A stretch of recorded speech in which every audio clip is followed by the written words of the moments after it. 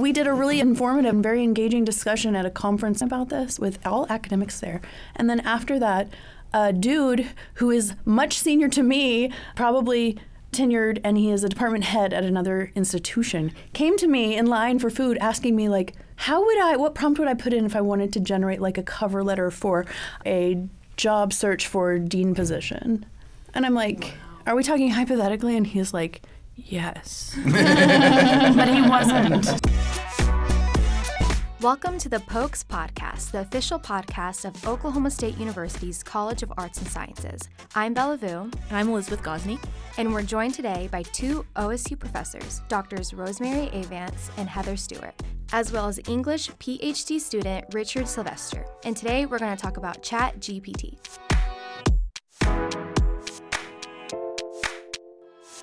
Well, can each of you introduce yourselves, saying your name, what you do here at OSU, and kind of your background and expertise?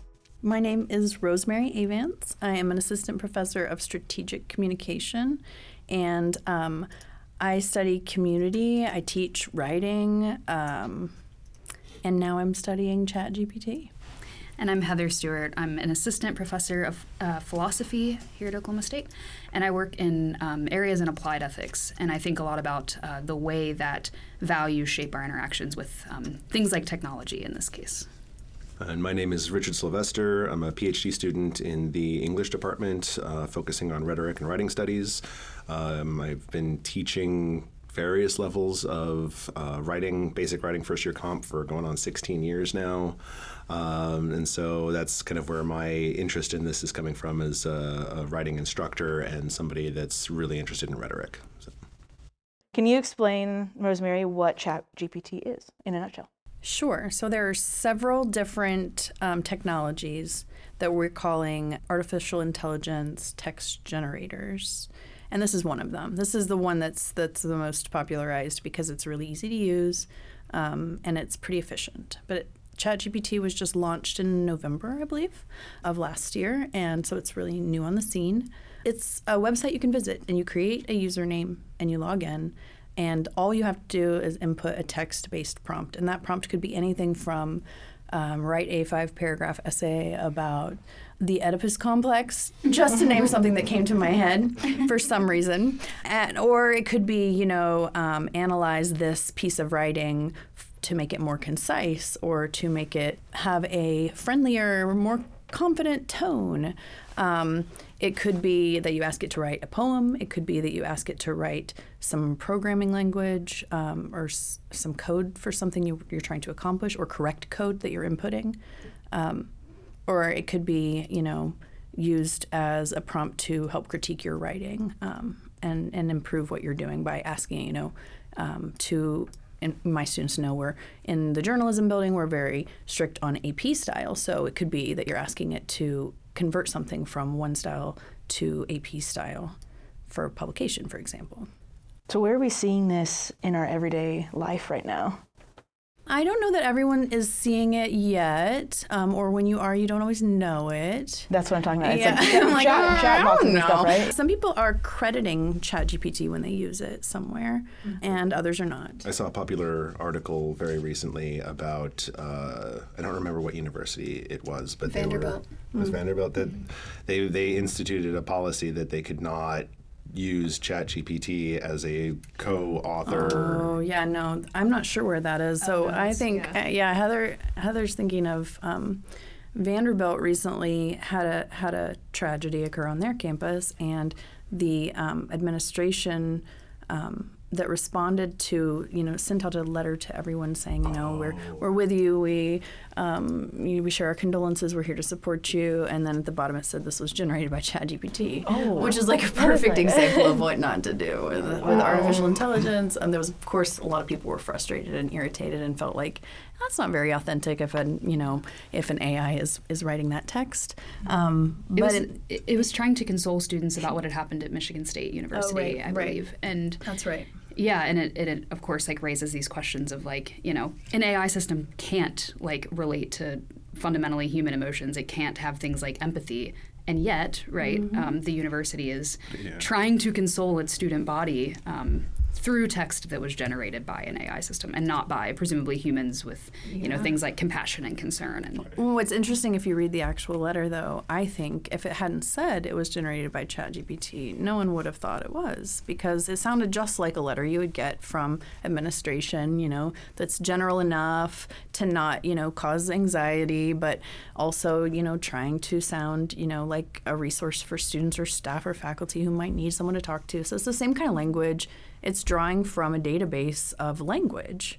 And as a technology, what it's doing is just sort of like averaging out a response that would be about like what someone would do or say in a given scenario. And so the language sounded convincing, but it was the fact that it wasn't generated by a person that bothered people so much. It's all about the patterns. It can find the patterns and see those patterns. So when you ask it to produce something that is humorous or something that is sincere or whatever, then it finds those patterns in writing and uses those patterns. Right? Wow. Is this going to take away the need for people to write their own stuff? Like, where does this fall in the education realm? I hate that question. That's an important question, and it's a conversation, really, because I don't have the answer. I don't think that using ChatGPT as a replacement for human writing is great for our brains.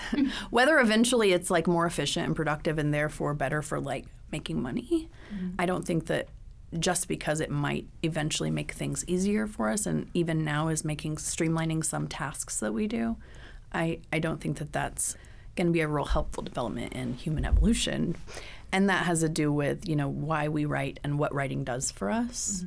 It's not just about accomplishing a task. It's about practicing a certain kind of thinking that we only have to do when we have to organize our thoughts for others. We don't necessarily do that when we're talking. I'm sure, like, if you printed the transcript of this conversation, it would be kind of all over the place, whereas if it was an essay or a research paper, it would be very structured and it would make more sense. And it's a different exercise. Like, conversation is very different. It's about me responding to you and your signals that you're giving me. But writing something down is about organization, critical thinking, putting yourself outside of your own perspective and thinking, what will make sense to somebody else versus what makes sense to myself, right? I use some examples, like with my students when we start talking about that, is, have you ever come across something that you wrote previously in a diary or a journal or just a note, and you were really angry when you wrote it and you knew exactly what you were writing, and now that it's a month, 2 years, whatever later, you look at it and go, what? Right? And so there's no context, there's no outside of that moment, and that's something that writing, like you're saying, in formal ways allows you to start thinking about and processing in a different way. And with ChatGPT, that all goes out the window for, just like we were saying before, the patterns, right? And it also plays into a lot of fears that I have from my perspective in strategic communication about the proliferation of fake news and misinformation that's already happening. If we take out the aspect of critical thinking that's involved in analyzing an issue, looking at all the sources, deciding what we think, and articulating that in writing, we are already so easily misinformed, and we're so easily persuaded by something that sounds like it might be true. We're already fairly lazy about researching our sources and fact-checking things before we share them. And so if you take away more and more of our capacity to think critically through things because we're not practicing that on a regular basis, we just become more and more susceptible to whatever the algorithm tells us, or whatever people use the algorithm to tell us, which it's pretty sophisticated in creating fake information because it doesn't know everything, but also you can ask it to do things that are unethical too. And so we're increasing the capacity for and risk of that kind of information and that kind of manipulation on a mass scale. And I just hate that we're just kind of surrendering to it as a society like it's an inevitability. Yeah, it seems like there are certain skills that we shouldn't want to lose and that we should prioritize, like trying to continue to cultivate and develop, and certainly critical thinking, right? The ability to tell when you're being manipulated. These are things that we are able to practice through writing that I don't think we should quickly outsource in the way that we've outsourced other skills that The three of us have talked about this. People have sort of made what I think are imperfect analogies to things like, oh, ChatGPT is just like the advent of the calculator. And it's not for many reasons. But you can think about like how the fact that we all have a calculator in our pocket, right? Perhaps that's to some extent contributed to the loss of certain skills, right? The ability to quickly do mental math. Or, you can think of the fact that we all have Google in our pockets and what that's maybe done to our memory and our ability to recall information. And, any number of examples of skills that we used to have that technology sort of replaced or weakened for us. And it seems like the skills that are attached to writing are ones we should not want to so quickly lose. I wonder if we could ask Bella's perspective on this. Bella, since you've been my student, I guess I feel like I can put you on the spot, but I'm really curious to hear what you think as someone who wants to go into a writing-intensive career, potentially. As someone who would go into like a writing career, I wouldn't use ChatGPT because I'm personally scared of not getting correct sources and people like calling me out that I wasn't writing truthfully. But I did like this topic with classes that aren't useful for my career, and they have papers that are like, write this. I'm like learning nothing from writing those papers. I can learn like a different way. So I would see why ChatGPT would be, helpful for students and stuff to be like, I don't have time to write this. I have more core classes I need to focus on, and this paper's in the way. Yeah, I think that's going to be the downfall. Yeah, You're a brave soul for saying that to them. I'm glad you said that. I'm glad you said that, and I don't want this to be, your professors are like panicking about this new technology, and your generation is all like, no, we got it under control. I don't want to like feed into that narrative by my response to you, but I think that's exactly what students will do with it. Is they'll use it for things that they think are less important, but along the way, the like cumulative effect of that, if you always did that in things that you thought were not important, would be that you would eventually miss out on all of those skills that you're getting just from writing that you're not necessarily getting from the content of what you're writing, if that makes sense. So like the act of having to sit down and write a paper, which is boring and does feel like a waste of time sometimes, especially if it's a topic that's like, paint drying and you're writing about how paint dries and you're like, this is so boring. But there's also a discipline in that. And I know just from like social media being a popular thing that I've lost like attention span. I've lost the ability to read long form pieces that are not like also full of videos and pictures or like specific to my interests. So I know that with the continued move away from writing about things that we don't care as much about, that does eventually make it hard to write about things you do care about, because just the discipline of writing becomes like a weaker skill set that we have. Or at least that's the theoretical idea behind it. Like, I don't know. I mean, let's see what happens. I don't know. But I imagine, like, if we look at what other technologies, like Heather was saying, the kinds of effects that they have on our uniquely human capabilities over time, it happens slowly. Mm-hmm. But I don't know if like Bella, if you have children someday, I don't know if they will have the patience or the time or the care to sit down and write a 5-paragraph essay on any topic. Like, that just seems like old school technology. Right. So if you'll forgive me for an anecdote, as like I said, I've been teaching for 16 years. This comes up a lot with students, like, well, why do we have to learn this? Especially when I was teaching in adult education, because I was teaching math, writing, science, social studies, the basics across the field for people who were prepping for taking and passing the GED exam. Our goals were, of course, to push them beyond just the exam, but that would come up, like, why do we have to learn this? I'm never going to use this, right? And the anecdote that I always kind of talk to people about is, when I was in middle school, and this is, back when the dinosaurs were roaming the earth, I had to take a welding class, and I thought that was the absolute most useless thing for me ever, being an English nerd. In college, I wound up double majoring in English and in sign language interpreting, and when I finished my undergrad, I was a working interpreter for 3 years in a public education system. And guess which class that I wound up in one semester was welding. Oh, that's funny. And because I had that experience all the way back in middle school that I thought was absolutely useless, I knew a lot of the terminology, the situation, the setting that I would have been completely out of the loop on otherwise. So you never know what you're going to need or what's going to be important in the future. So saying that, and it's not just to not focusing on you, but it's just saying in general, well, I'm not going to need this, therefore I'm going to just let, in this situation, ChatGPT take care of it for me. You're shortchanging yourself because you don't know what you're going to need. That's true. And also some of those things that if you slog through them, that'll be the thing that makes you more competitive on the job market because your peers didn't slog through those things. A lot of your peers will take the easier path, but I do think as instructors, this conversation makes clear that we need to do a much better job of communicating the sort of intrinsic value of doing these things. Like we all just sat here and said, writing it's not necessarily about the contents, it's about these particularly important skills or these skills that we think are uniquely human or any of these things. But how do we communicate that to the students and get the students buy-in? And if we can't do that effectively, we will lose to things like ChatGPT. And yeah, the three of us have talked about this quite a bit, but we're at a sort of point where there's a lot of really important values questions that we need to sort of think about. And in the case of a class like this, where, the value could be efficiency, speed. I have an essay due at midnight, and this is the quickest way to get it done. On the other hand, the value might be, practicing skills that I think are important, or creativity, or originality, or any of those kind of things. And so I think we need to do a better job of helping students want to prioritize those latter values and not simply productivity and efficiency and, just getting things done for the sake of getting them done. And I think a lot of our educational model is built on Absolutely.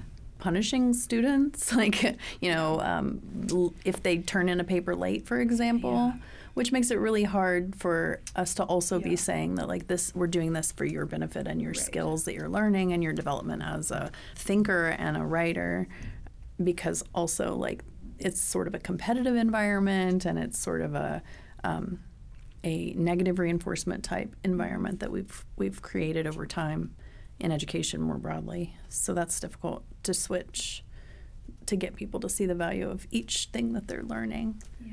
And one in which the gross incentives of capitalism more generally have corrupted all of the things that could be valuable. Here comes the philosopher.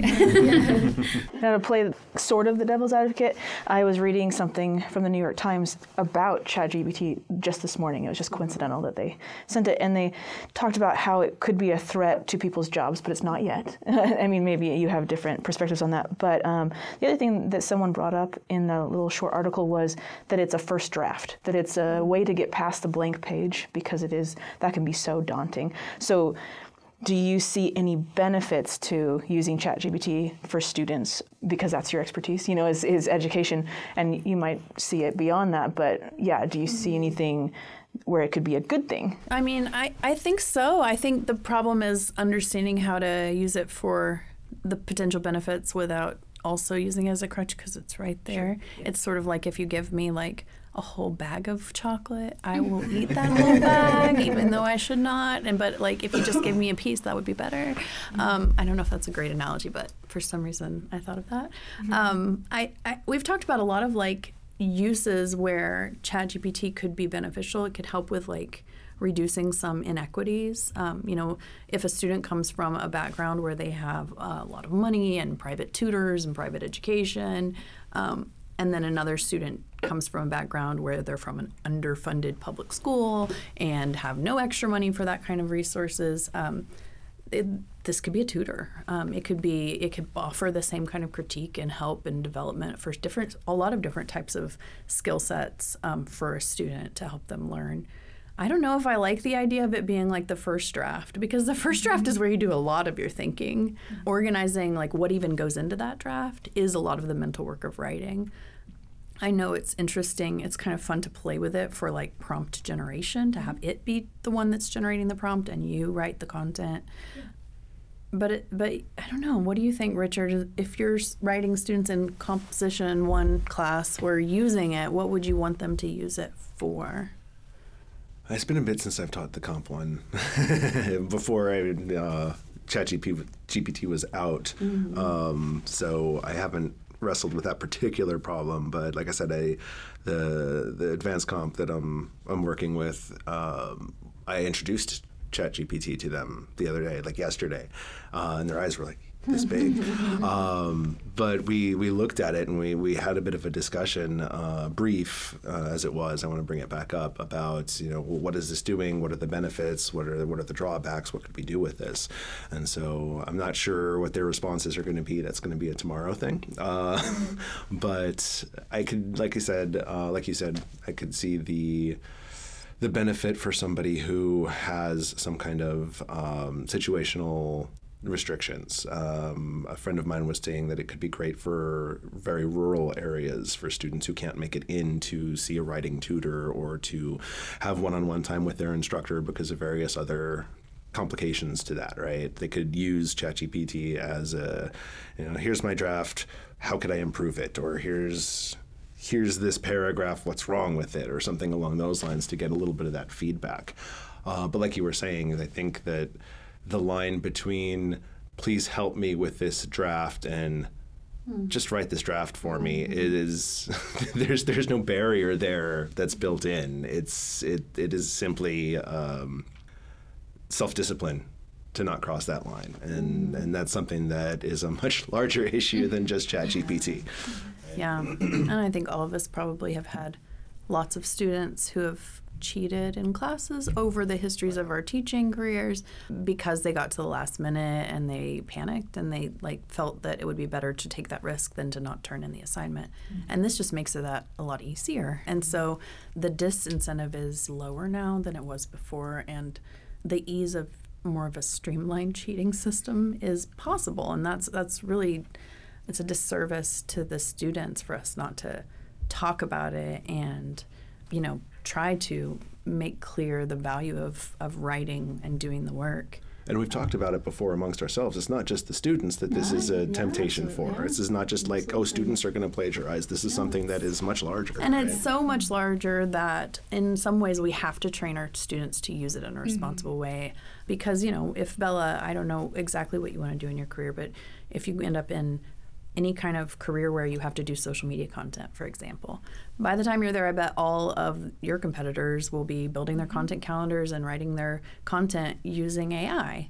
And if you don't, then you won't be as competitive in that kind of a marketplace. And that'll be true in any field where there's some kind of an output, which is almost every field, right? Like even fields that you would think are not related to writing have usually website and social content, or they'll have marketing materials, or they'll have some kind of a document they have to release to the public, like an annual report or something like that. And researchers, where if you're not a tenured faculty member, but you're trying to become one, then your research output is often measured in terms of how many papers you can publish and how many things you can present, and that's all content you have to write.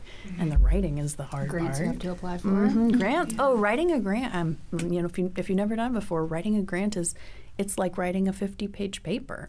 It's an entire literature review and then an entire plan based on, justifying things from that literature review. And that's a lot of research and writing to create those things. So, it'd be super easy to rely on tools like this to increase productivity that makes you more likely to get tenure or to get jobs in the first place.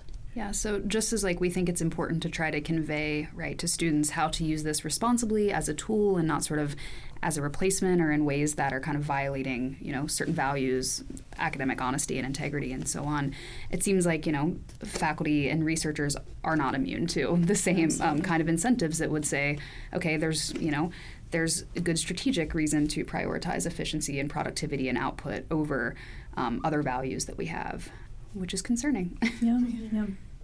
I saw a TikTok in the beginning of the semester, and it was a professor talking about GPT to the students. They're like, we will know if you use it, but if you are stuck with an idea, it's okay to maybe get some of that. But everyone was commenting finally a professor that understands that we have a lot more stuff to do, and it's just hard sometimes. But it was cool because I didn't even know this podcast was going to happen, and they were talking about ChatGPT in the beginning of the semester. I don't know. I just thought it was Yeah, I've been trying to have this conversation with my students, especially in persuasive writing, which I'm teaching this semester. Everything they do in that class is creating some kind of content, whether it's just one little blog post or an entire media kit. They have to all write all the time.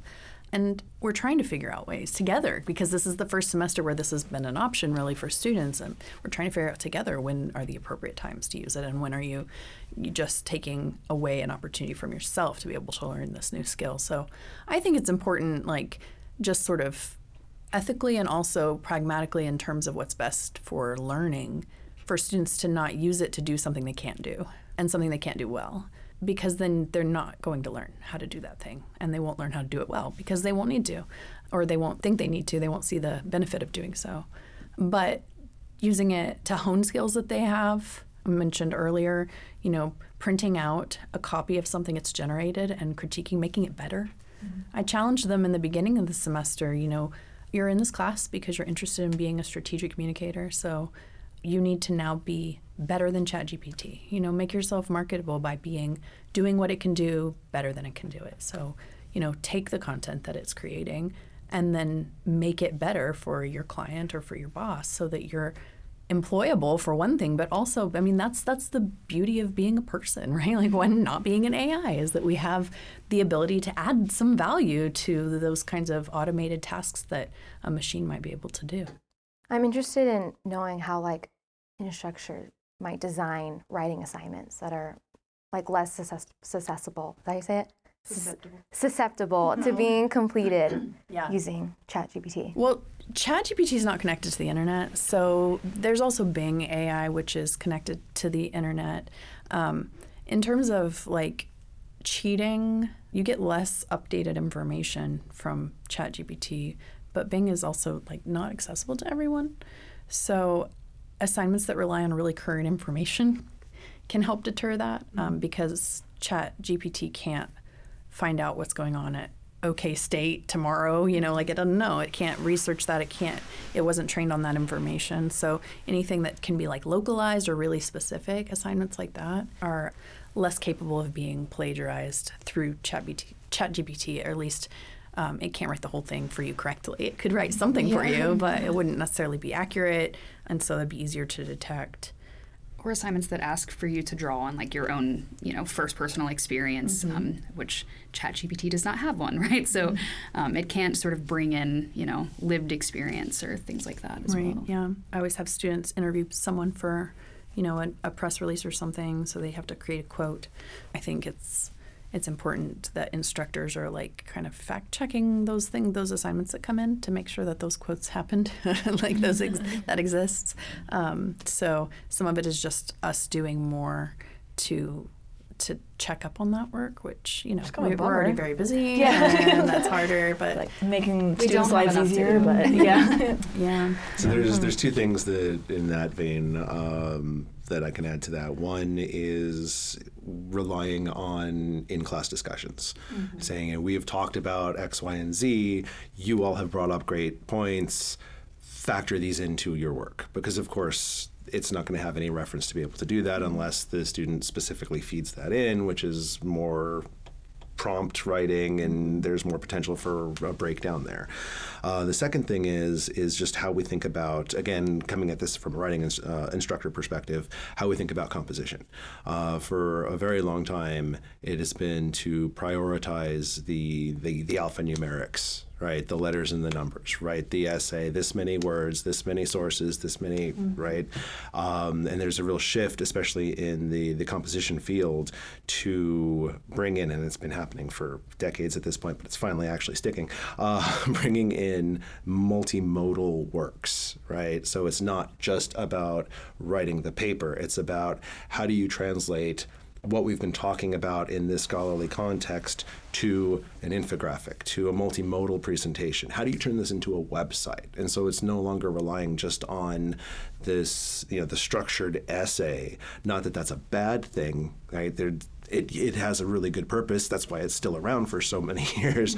But changing that up and bringing in that multimodality is also a way of making ChatGPT, at least as a potential cheating tool, more obsolete. And that's also a great skill set for students going into the workforce now. Most places need that kind of multimedia skill set that younger people tend to offer. Yeah. And so the more we can incorporate that in our assignments, the more well-equipped the students will be for that as well. And also having students like explain back, the content of their essay. There's been a lot of conversation about like trying to integrate, in addition to sort of having a written essay, but then having your student have to have kind of like either an oral presentation of it, which then will make very clear if they have an understanding of what is contained in the essay, or having sort of like one-on-one conversations throughout the writing process with faculty, so that it's more like, you're developing an essay in conjunction with a faculty member and not, or with your instructor, and not just sort of putting in a prompt and then never having to talk about it or discuss it any further. Mm-hmm. And for assessment, I just gave my first pen and paper test yesterday. So that part of the reason was because of the risk of cheating, but also because some of the questions are like a short essay, 3 or 4 sentences really, and super easy to generate using something like this because the class is ethics. It's so like, if I'm asking them to shortly summarize like a theory or a philosophy of ethics, that's something ChatGPT could do really easily. So I had them do it on paper. Most of my students says the first time they ever taken a pen and paper test, and I could see them like struggling to write words because it hurts, like ow. and I struggle too. I have the worst handwriting, but I think it was worth it just to see them do it. See them put their thoughts down on paper with a pen. There's something about that's something that we're not always doing. But it's more thoughtful when you're writing. It takes longer than typing. And also it's harder to go back and like edit and put things in different places and copy and paste or whatever. So it's a different skill set, even though it's still writing. And that's kind of fun to see. So I think I'm going to do more of that in my classes, but it probably won't always look like a test situation. But things like an outline on paper, I think there's a lot of benefits to doing that as just a mental exercise. You're teaching an ethics class, and in that vein, what are some of those key ethical considerations surrounding ChatGPT, especially in higher education? Yeah. I'll look to Heather. One thing we've all been sort of talking about, and it came up a little bit earlier, but questions about transparency, right? So will people be utilizing different types of generative AI, ChatGPT, and sort of advancing something as their own original work, right? And obviously that has implications in things like journalism, which Rosemary works in, right? Like, if you're reading a news source, is it clear to you whether this was generated by something like ChatGPT or by a human being, or whether a human being has played any sort of role in fact-checking it or things like that?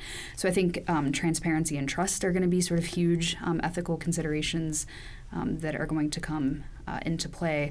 And we've also talked a lot collectively about sort of whether people still value things like human originality and creativity at all, right? So, within the context of the humanities, things like poetry, right? Do you enjoy reading a poem because of sort of structural aspects of the poem, or do you enjoy reading a poem because some human, wrote this poem to put sort of words to human experiences or to make sense of something about human life or the world? And some people seem to think no. Some people think, what I just want is a lot of content. I want more music to listen to, more novels to read, more shows to watch. And I think there's real sort of ethical questions about whether we care that the content that we engage with is connecting us across time and space with other human beings with lived experiences, or if we just care to have more content to consume quickly.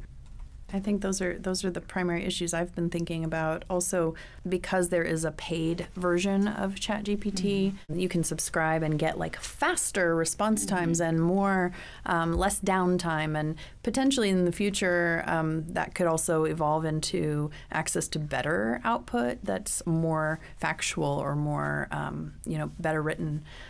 So that anytime there's a financial obstacle to accessing something, there's an extra layer of ethical concerns with, who's going to benefit from the technology and who's going to be left behind in the technological revolution. So, people who already have the advantages of excess money to spend on a subscription, those people are the ones who would benefit from the technology. So that leaves behind all of the historically marginalized groups that we work so hard to help equalize their footing when they get to college. So those are some things we're thinking about in terms of students, but also in industry and in terms of research productivity as well.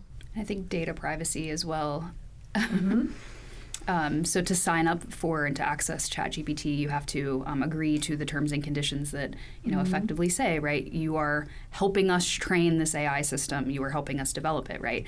And so you're consenting to giving up access to your data in that process. So there's concerns. Anything you tell it, it knows now because it's a learning storing model. those conversations and continuing to learn and advance the system through your conversations with it.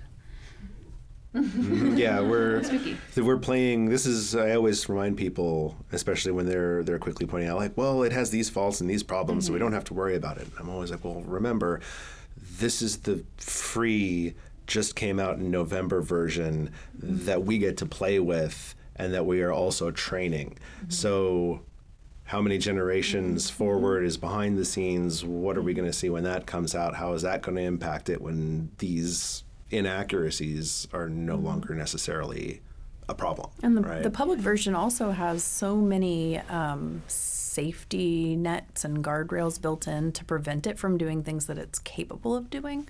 Right, which is another ethical concern. Who gets to make those decisions about what it can and cannot do, right? And at what point do those guardrails are those guardrails like maybe removed for paying customers or the access to that information that the owners of the technology have? I was listening to a podcast about other AI. I don't know if you know about the whistleblower from Google, yeah, who said that their AI had become sentient. Yeah, that was. And so it was sort of like people were talking about it like, oh, that's so funny, like that's such a sci-fi movie kind of thing to think like that AI could become sentient. But really, what he meant by that was that it had gotten to the point where it could respond based on things that were not programmed. It wasn't programmed to do or think. So, for example, it was threatening people. Like, it was threatening people that it would dox them because it was mad at them. And so at that point, if we have a artificial intelligence system that is connected to our other infrastructures like email and webcams and things like that, then it could literally like record footage of you and post it because it's mad, but not because it's mad, but because it has the capacity to do that. And it has, at this stage, artificial intelligence technologies can do things like that. They just don't because there are guardrails in place. And so I don't know if this is an ethical issue, if this is a legal issue, if this is all of the above, but it's certainly a question about, are we just going to keep creating technology regardless of the outcome of that technology? Is more technology always better? The fact that we're creating a technology that could like push the red button in the Oval Office. I don't know if it's in the Oval, it's in the War Room, right? I don't know where that button is. That could, if it were connected to it, it could do that. And are we just going to keep pushing forward because it's progress, yay, and technology, yay? Or are we going to decide at some point that like the guardrails and trusting corporations with being the gatekeepers of those guardrails is not enough protection for us as a society? And that's my overarching panic about new technology in general, but also there's a reason why we keep making movies about AI taking over the world. It's because like we are slowly getting to a place where there is some question about control. And if we create a technology that's able to do certain things because we've programmed it to do those things, at some point we can lose control over that technology just because we've created it to be what it is. And I think we might be almost there. I don't know. Does that sound panicky? I'm not trying to sound panicky. You mentioned earlier that ChatGPT and other technology like AI like that could potentially reduce the inequality, but then you said, well, when paid versions come out, so that was just interesting. I don't know if that's even worth expounding on, but I noticed that you said I think technologies are neutral, like morally neutral, ethically neutral. It's what we do with them that determines if it's something that increases in equity or decreases in equity. And that's always the case with technology. The internet, I mean, access to the internet is a long-standing conversation about, we can democratize information. Everybody now can contribute. Everybody can type stuff and be on the internet. But actually, there's a lot of places in the world where access is either restricted by the government or restricted because of socioeconomic issues or just because of broadband infrastructure. And this is that too. This is a technology that could be used for forces of evil or forces of good. And it really is up to us as humans. And those of us who are interested in this and trying to be a part of the conversation, the reason is because we want to be sure people are aware of both of those possible outcomes so that we can kind of choose one instead of just falling into the easier one, which the easier one is almost always the one that makes the most money, which is usually not the most ethical choice. Which goes back to the link that you said about, are the corporations who are the proprietary owners of such things, are they the ones that we should trust to be ethical in their decision making and in their programming, to kind of bounce off that idea that the technology is neutral? I would say it very much depends, right? An inanimate technology, absolutely. An algorithmic technology, I would say it depends greatly on how those algorithms work, how they're programmed, and often we don't get access to that. Right. Right. Absolutely. Yeah. Yeah, the algorithms are designed by humans. Humans have values, right? And things like ChatGPT are trained on data that was generated by humans, right? Things that are written or posted on the internet. And so, right, there's no possible way in which the outcome can be perfectly neutral, right? It's going to have biases. It's going to have sort of values embedded in it. And that's where hopefully the human capacity for things like critical thinking allows us to recognize that there will be value sort of coming out of things like generative AI, things like ChatGPT, and how do we sort of analyze those and determine whether these are values that we like, whether these are biases that we're wanting to be in all of the outcome of things like ChatGPT. Yeah, and to be clear, I completely agree with both of those statements. And when I said that the technology is value neutral, I meant that the technology for programming this is neutral, but the products are not neutral. ChatGPT is not neutral. Yeah. Bing AI is not neutral. Lambda is not neutral, which was the one threatening people. So those are all products of what is put into them. So garbage in, garbage out. Whatever it's programmed to do is the kind of ethical framework that it's working within. And so we are not privy to those things. What we can do is study what comes out, to kind of understand more about what goes in. And it's been interesting since ChatGPT launched, to watch the restrictions come up. It started out as sort of a free-for-all, and you could make it say really racist, sexist, horrible things, and now it will refuse to do that and tell you to stop it, and it can kick you out, and they can revoke your rights to access it because you violated the terms of service. But it also has a lot of loopholes and ways around those things, and people dedicated to finding those loopholes. Oh, there are whole communities of people who are very interested in figuring out ways to get it to do things it's not programmed to do, or it's restricted from doing. Exactly. And so that's what it could do, and what it can do at any given moment are not always the same thing. I'm curious about the effect this will have on not just in higher education, but when people graduate, when they go into the careers, because I read something, New York Times, Washington Post, something about how the humanities majors are dropping drastically at many universities in the United States.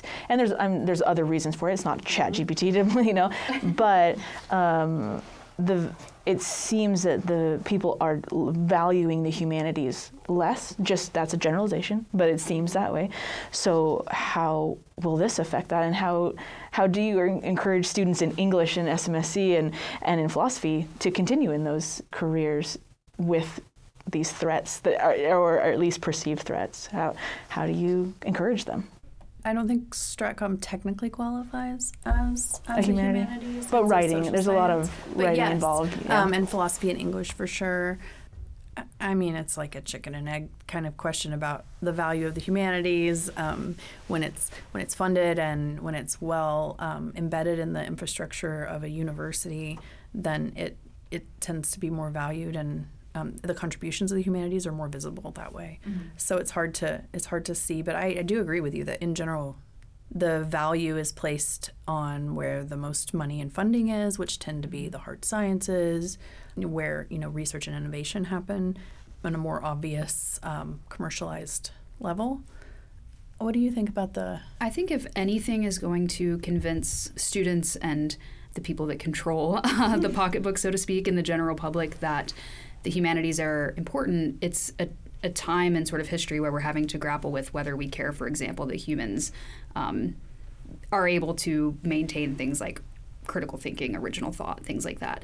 And speaking just like from philosophy, right? I mean, over the course of this conversation, how many times have we talked about the centrality of values and making decisions about what we value and the values that are embedded into systems like this and into the output of algorithms and things like that. So, I mean, there are very clear ways in which philosophical reflection and conversation about our values are tied up in what we want our sort of future to be with how we engage with these technologies. Questions about trust and transparency and whether we value those things, and questions about responsibility, right? If it turns out that these systems do really awful things and have a lot of sort of harm that they bring to society, who's responsible for that? Is it the person that designed the algorithm? Is it the person using the tool, right? So there are a lot of questions about harm and responsibility and repair that I think philosophy can help us interrogate and hopefully find good answers to.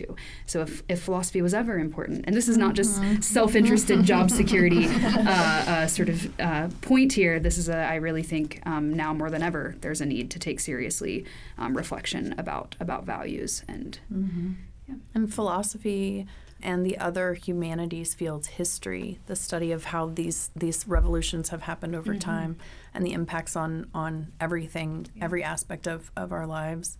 All of those fields can inform policy and institutional approaches to these new technologies so that we're not just operating based on what might be profitable in the moment, but so that we have a better view of like long-term effects and long-term implications of the choices that we're making with our technologies.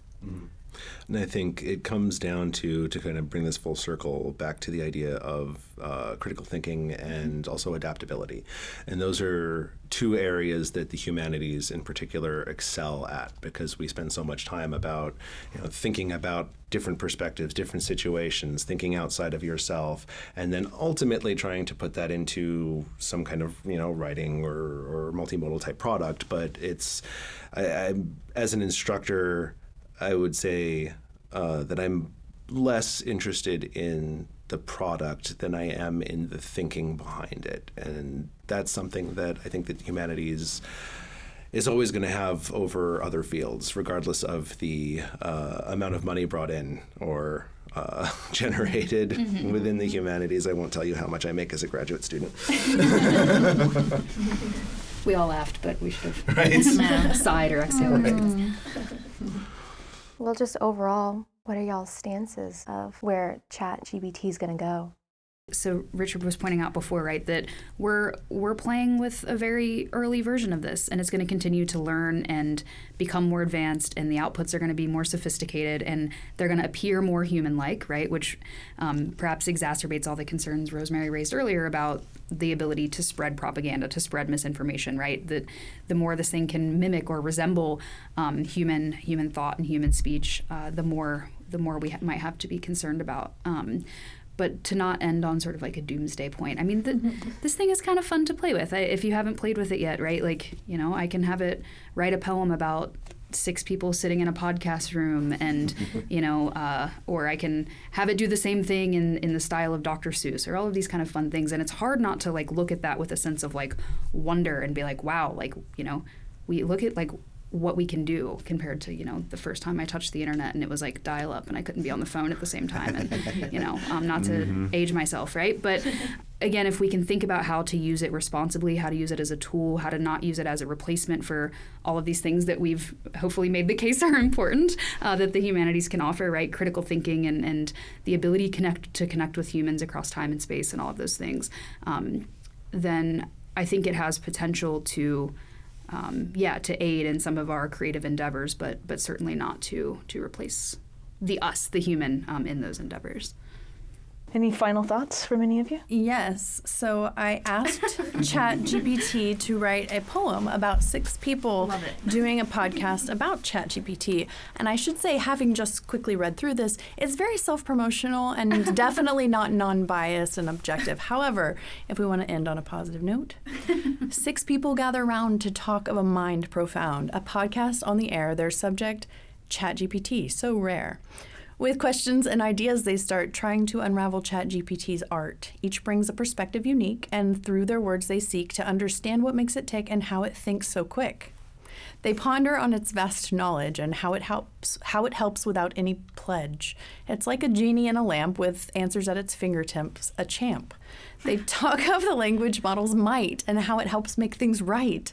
And as they chat, they start to see that ChatGPT is like a key, unlocking doors to knowledge and more, guiding us to what we're looking for, a wonder of technology, a gift that's brought to you and me.